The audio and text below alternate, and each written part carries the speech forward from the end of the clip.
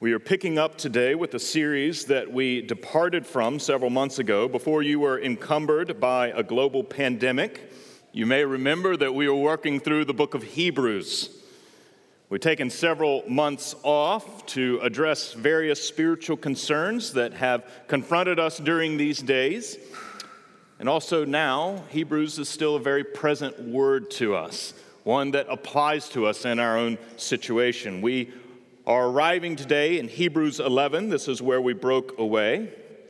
We're reading verses 1 through 22.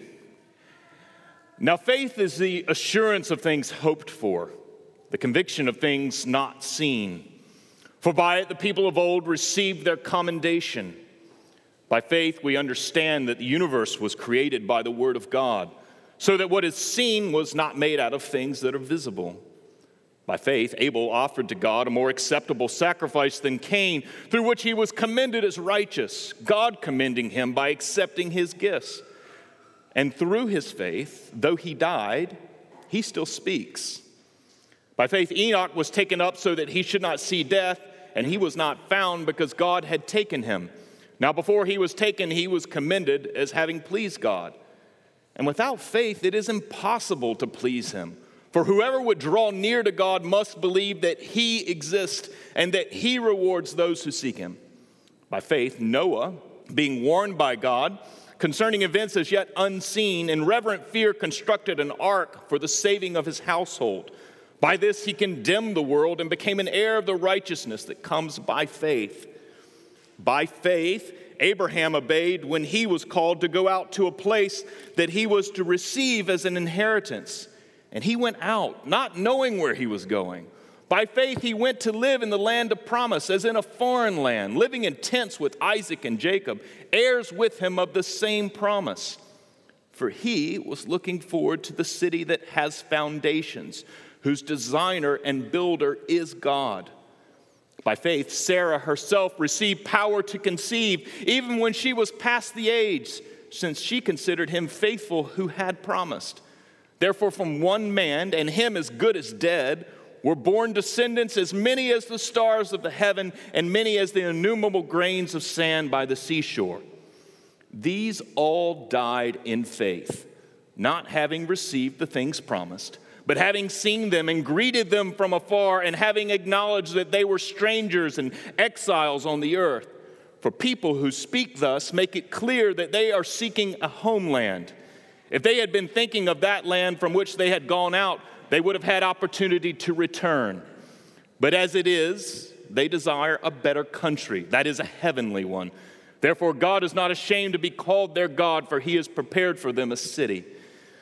By faith, Abraham, when he was tested, offered up Isaac. And he who had received the promises was in the act of offering up his only son, of whom it was said, "Through Isaac shall your offspring be named." He considered that God was able even to raise him from the dead, from which, figuratively speaking, he did receive him back. By faith, Isaac invoked future blessings on Jacob and Esau. By faith, Jacob, when dying, blessed each of the sons of Joseph, bowing in worship over the head of his staff. And by faith, Joseph, at the end of his life, made mention of the exodus of the Israelites and gave directions concerning his bones. This is the word of the Lord. We got to do that again, even with face mask on. This is the word of the Lord. Let's pray. And Father, we do come to your word this morning, and we come with anticipation, because it is by your Spirit that you give us understanding of all that you have revealed. And your promise is that through your Son, you teach us and instruct us and guide us into all truth. And so we confess our faith this morning, that the teacher is here and that he's calling for us. Speak, Lord, for your servants are listening. Amen. Several years ago, I signed up to run a half marathon over Thanksgiving with my dear friends Robbie and Meredith Williams. The race was in the mountains of North Georgia. We were visiting Melissa's family, so it was a short drive from Atlanta. The race was on a rocky and hilly trail through Unicoi State Park. It hurt far more than I ever anticipated. It's one of the first awakenings that I was not the young man I used to be. It required way more of my body than I ever expected. My training regimen in Florida had not prepared me for hills, if you can imagine that. My knees were particularly unhappy with the decision I had made 3 months before. My mind wavered back and forth, deciding whether to agree with those knees. But suddenly, as the race began to wound down, they didn't have the trail well marked, and so we didn't know exactly where we were in our mileage. But we rounded a corner, and there was the finish line. I promptly lengthened out my stride to make a good show of it for all the people there. And then I noticed as I turned towards home that there was a race official standing there. And he was directing people to go to his left. The massive problem was that the finish line was to his right. It was only 100 yards away. And I can't tell you how desperately I wanted to be done. He was directing people to the left and saying, just 3 miles more. And I remember arguing with him slightly. We've already done that portion of the trail. He said, no, up that way. Certainly he had made a mistake. I had no clue there was more race coming. I thought I was done. Emotionally, mentally, physically, in every way, I was done. Completely exhausted, unprepared for this race. I was at my end, and I wasn't even close now to being finished. Those 3 miles, I won't further describe. And at some point, though, in the Christian life, we face that same type of exhaustion. Frequently, Christians don't like to speak of it. They feel some shame. But there is a fatigue and frustration. There are disappointments and discouragements. There are setbacks and sufferings that we simply aren't prepared for in life that encumber all of our lives. They wear us down, and in the end, it puts a great deal of pressure on our faith. We've seen this dynamic in the book of Hebrews. These early Christians, most likely living around the city of Rome, they had started strong. We learned this at the end of chapter 10 and verse 32, that they had given an extremely strong confession of their faith. They were obedient to God. But now, due to certain social pressures that had begun to arise, most likely under the reigns of Claudius and Nero, they were beginning to sputter. And they were asking a question. Out of their fatigue, in their exhaustion, it's clear that there was a question they were asking, and it's a question that will confront you and I on multiple occasions throughout our Christian pilgrimage. And the question is simply this: is it all really worth it? Is it worth the pressure? Is it worth the disappointment? Is it worth the discouragement? And you can look at the book of Hebrews as a sermon that's designed to speak directly to that question of, is it worth it? Because our fatigue, what it causes us to do, we lose sight of our privileges, then we grow indifferent to those privileges, and ultimately, we then become calloused to those privileges. This callous takes on a few different shapes. Some simply retreat entirely from the Christian faith, wanting nothing more to do with it. Others become preoccupied with worldly things, perhaps keeping a foot in one canoe and one in another.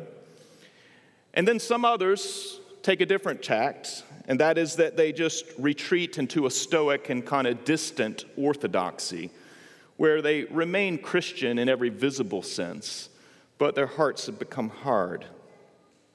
Whatever the case, it's not what God desires from us.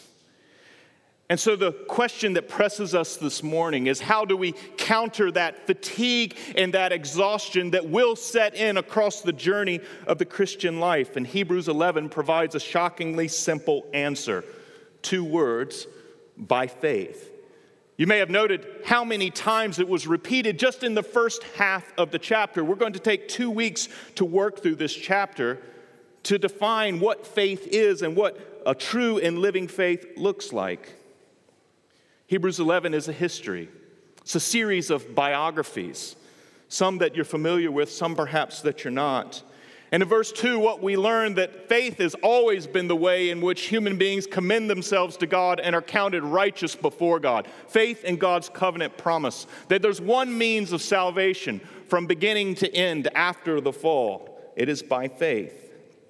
And in verse 6, we learn that without faith, it's impossible to please God, that we can't. And these men and women that we have in front of us in Hebrews 11, it's important to remember that they're far from perfect. They are actually quite some cast of characters. But what they did and why they are commended to us in our own fatigue and in our own exhaustion is that they countered their difficulties, they countered their exhaustion, they countered their fatigue by faith. And so what's critical for us this morning, if faith is the way that we please God, it is to consider very closely this faith. And we're going to look at three things this week. We'll consider the challenge of faith. We'll consider the fruit of faith. And finally, we'll look at the effect of faith. We'll then expand on further themes next week. But first, in verse 1, we discover the challenge of faith. Now, faith is the assurance of things hoped for, the conviction of things not seen. It's a definition of faith, and there's two parts to it: the assurance of things hoped for, and then the conviction of things not seen. So first, we are told that faith is being assured of things that are future, that are hoped for. In other words, faith embraces things that lie in the future. It's closely tied to hope. If you turn with me to verses 11 and 12, we see an example of this. By faith, Sarah herself received power to conceive, even when she was past the age, since she considered him faithful who had promised. Therefore, from one man, and him as good as dead, were born descendants as many as the stars of heaven, and as many as the innumerable grains of sand by the seashore. The promise was made to Abraham that he would have children that would number the sands upon the seashore and the stars in the sky. I can only imagine at that moment what Abraham was thinking, that he was half dead, that his wife was past childbearing age. How was God to make good on this? It's remarkable in Genesis 15 when we read that Abraham believed God and it was counted to him as righteousness. He was laying hold of a promise that was future, that his descendants would become a blessing to all the nations of the earth. And yet this land that was promised to them would actually encompass the earth as well. That this was the promise that Abraham looked from at afar, and he grasped it, and he held tightly to it, and he entrusted himself to God. His faith was a form of hope, and he was assured of these things. Now, the second half of the definition is important as well. We're told that faith is then the conviction of things not seen. Obviously, if it's future things in which we're hoping for, these things are not there for us. They're not tangible for us, that we have to receive that promise and that hope by faith. In other words, faith takes hold of things not seen. It takes God at His word, and it trusts that He doesn't lie. Even when our experience doesn't match up and we don't fully understand, we entrust that God will be faithful and He'll fulfill every one of His promises. John Calvin, the Genevan reformer, captures this beautifully in nearly a sermonic moment in his commentary. Listen carefully to this. Eternal life is promised to us, but it is promised to the dead. We are told of the resurrection of the blessed, but meantime, we're involved in corruption. We are declared to be righteous, and yet sin dwells within us. We hear that we are blessed, but meantime, we are overwhelmed by untold miseries. God proclaims that He will come to us immediately, but yet He seems deaf to our cries. Friends, this is the challenge of faith. The dichotomous experience that we have in which God makes promises to us, and yet our present experience says something else. And this is why faith is the assurance of things hoped for, the conviction of things not seen. And that's the challenge that we face in daily life, is believing that the promises of God are trustworthy and true. That when God promises to remit your sins and remove them as far as the east and the west through Jesus, you can trust him. That when God promises that he will take you and all those who have believed in Jesus, that he will take you out of your grave and raise you into a new world, you can trust him. That these are the promises that are solid and sure. And yes, we may not fully understand, and we're told that we do not see. But this is what faith and hope do. They entrust themselves to the promises of God, addressing the great challenge of faith. Second, across these 22 verses, we also see the fruit of faith. That is what a living faith produces. Chapter 11 is filled with incredible and vivid examples, illustrations, you can say. We're going to look at 3 of these. If you turn with me first to verse 4. By faith, Abel offered to God a more acceptable sacrifice than Cain, through which he was commended as righteous, God commending him by accepting his gifts. And through his faith, though he died, he still speaks. It's referring to the very first pages of the Bible, Cain and Abel, the first sons of Adam and Eve. And Abel makes his offering to God, and it's accepted. It was the offering that God had commanded.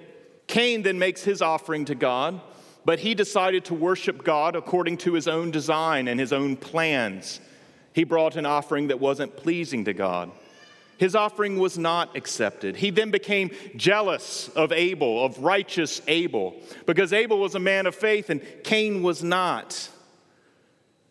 Cain made God after his own image. Abel listened and obeyed God faithfully and offered his worship to God in the way that God had prescribed, in the way that God had revealed. And friends, this is the first example of the fruit of faith.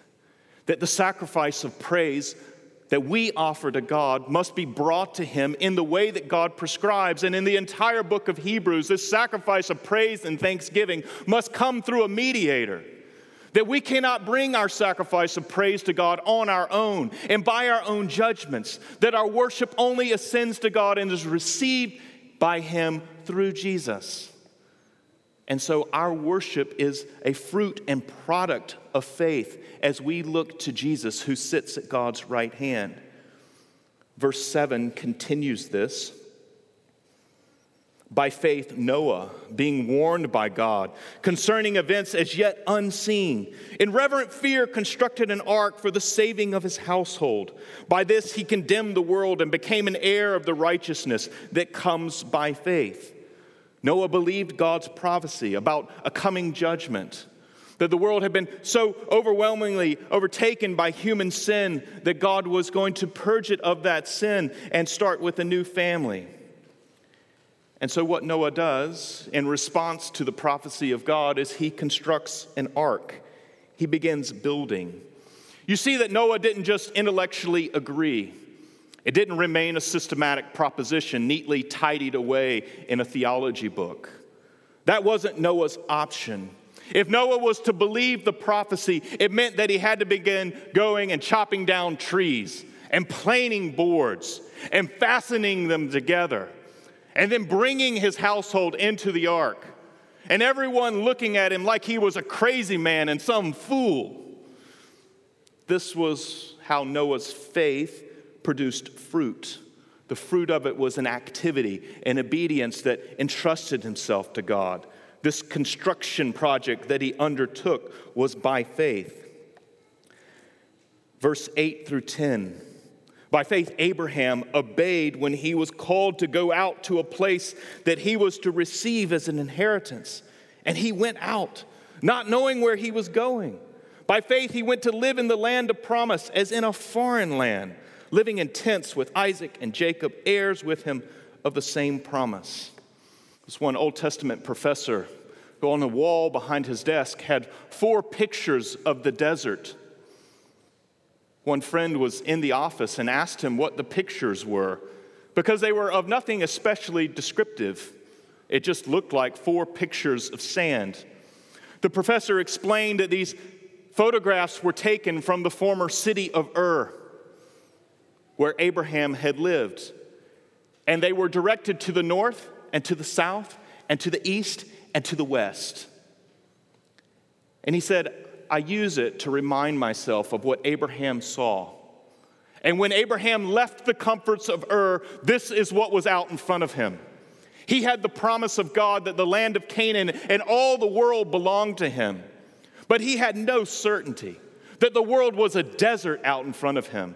And there were different people occupying that land. How was God going to overcome all of this? How was God going to make his promise true? All things Abraham would have considered. And yet Abraham left. He got up. He constructed his tents and brought his family to the land of promise. He acted on the promise, a future promise, in the present. And friends, this is the fruit of a true and living faith. Is it grabs that future hope and brings it into the presence in an activity and obedience that yields itself to God. It's the fruit of faith. And finally, in verses 13 through 16, we see the full effect of faith. These all died in faith, not having received the things promised, but having seen them and greeted them from afar, and having acknowledged that they were strangers and exiles on the earth. For people who speak thus make it clear that they are seeking a homeland. If they had been thinking of that land from which they had gone out, they would have had opportunity to return. But as it is, they desire a better country, that is a heavenly one. Therefore, God is not ashamed to be called their God, and he has prepared for them a city. Our faith, the full effect of it, is that it sets us apart from the world. The sermon says that we become strangers and we become exiles. Why? Because we're seeking a better country, something that's held out for us in hope. We're citizens of another world. God is preparing a city for us. And that city, we're told in the book of Revelation, will descend from the heavens and it will encompass the earth, and the earth will be remade and refashioned, and sin will be purged, and death will be dismissed, and all evil will be brought into judgment. That's what is out in front. And our citizenship today, even though you don't see it, even though you always don't fully experience it, is in that heavenly city, that is your proper home. And the full effect of faith, when we own that citizenship, we recognize that we are strangers and we are exiles. And what that means for us is that there's something always slightly uncomfortable about life in this world. There is something that is out of joint for us because we're longing in hope for the world made right, creation corrected, where we receive all the glory of God and the things that he's made, and we hear them appropriately, and we respond to God, and we no longer have a half-hearted devotion to him. And so the world is out of joint. After graduating from high school, I was bound to Furman University in Greenville, South Carolina. But one of the dynamics that played itself out was that Furman had a delayed start. And so all the friends that I had graduated with, they left town. They were gone. And I was left in town with really no one to associate with. I was determined not to be that guy who went back to his high school and hung out. Didn't want to do it. And so I was between two worlds for 3.5 weeks, college-bound, belonging somewhere else, but yet at home, belonging nowhere. That's the story of our Christian existence. Yes, we live in this world and we have responsibilities inside of this world. We care for this world. And yet this world is not our primary or fundamental home. Our citizenship is in another place. And that other place will come and remake this world into what it is properly to be. And friends, we experience this tension in every endeavor that we undertake in life. You will feel it in your neighborhoods. You will feel it as your neighbors observe the ways that you raise your kids. You will feel it in your politics and in the ways as a Christian that you should engage in that sphere.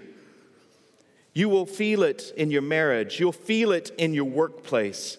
You will feel it in your financial decisions, that you're a stranger and an alien as people look at you as if you're weird. You will feel it in the way that you prepare yourself for death. Because of our unique convictions of what God has done in Jesus and all that He promises us and all that is before us in hope and in faith, it makes every aspect of the Christian life different. And sometimes we retreat from that, and we no longer count ourselves as strangers and exiles. And we make this life perhaps too comfortable. But friends, this journey of faith calls you out of that. It calls you to something better. That God has something else out in front of you. We see the world differently as we live by faith. And friends, it is this faith that sustains us. It's a buoy in the midst of suffering and exhaustion and fatigue. And we can meet the challenge of faith, the hope set before us, and the things that are unseen. And we can invest ourselves in them. And we can see the fruits of faith being born in our lives, and we can accept the full effects of faith. And we do so gladly because the pioneer and author of faith, Jesus Himself, has gone before us. And because He is up from the dead, every one of these promises are guaranteed. They're sealed to you, and they're true.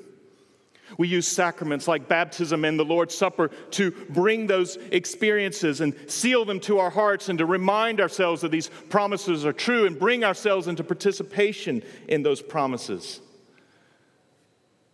Friends, that is the life of faith, a constant rigor in which we look to God from all of our weakness and all of our dependence, and yet we answer the question, is it worth it? And we answer that question by saying, yes, He is worth it. He guarantees it, and He will not fail. And so take up the challenge of faith. Let's entrust ourselves to Him. Let's pray. Father, we confess all of our weakness. We're prone to exhaustion and fatigue, and we retreat from the simple rigors of faith. But you stand to help us. You grant us your Spirit and all your good promises that have been sealed through Jesus. And so we look to you for strength. Grant us to believe what is not seen. Grant us to hope for what lies in the future. And may we then act on it today, believing and trusting every word you have spoken. We pray in Jesus' name. Amen.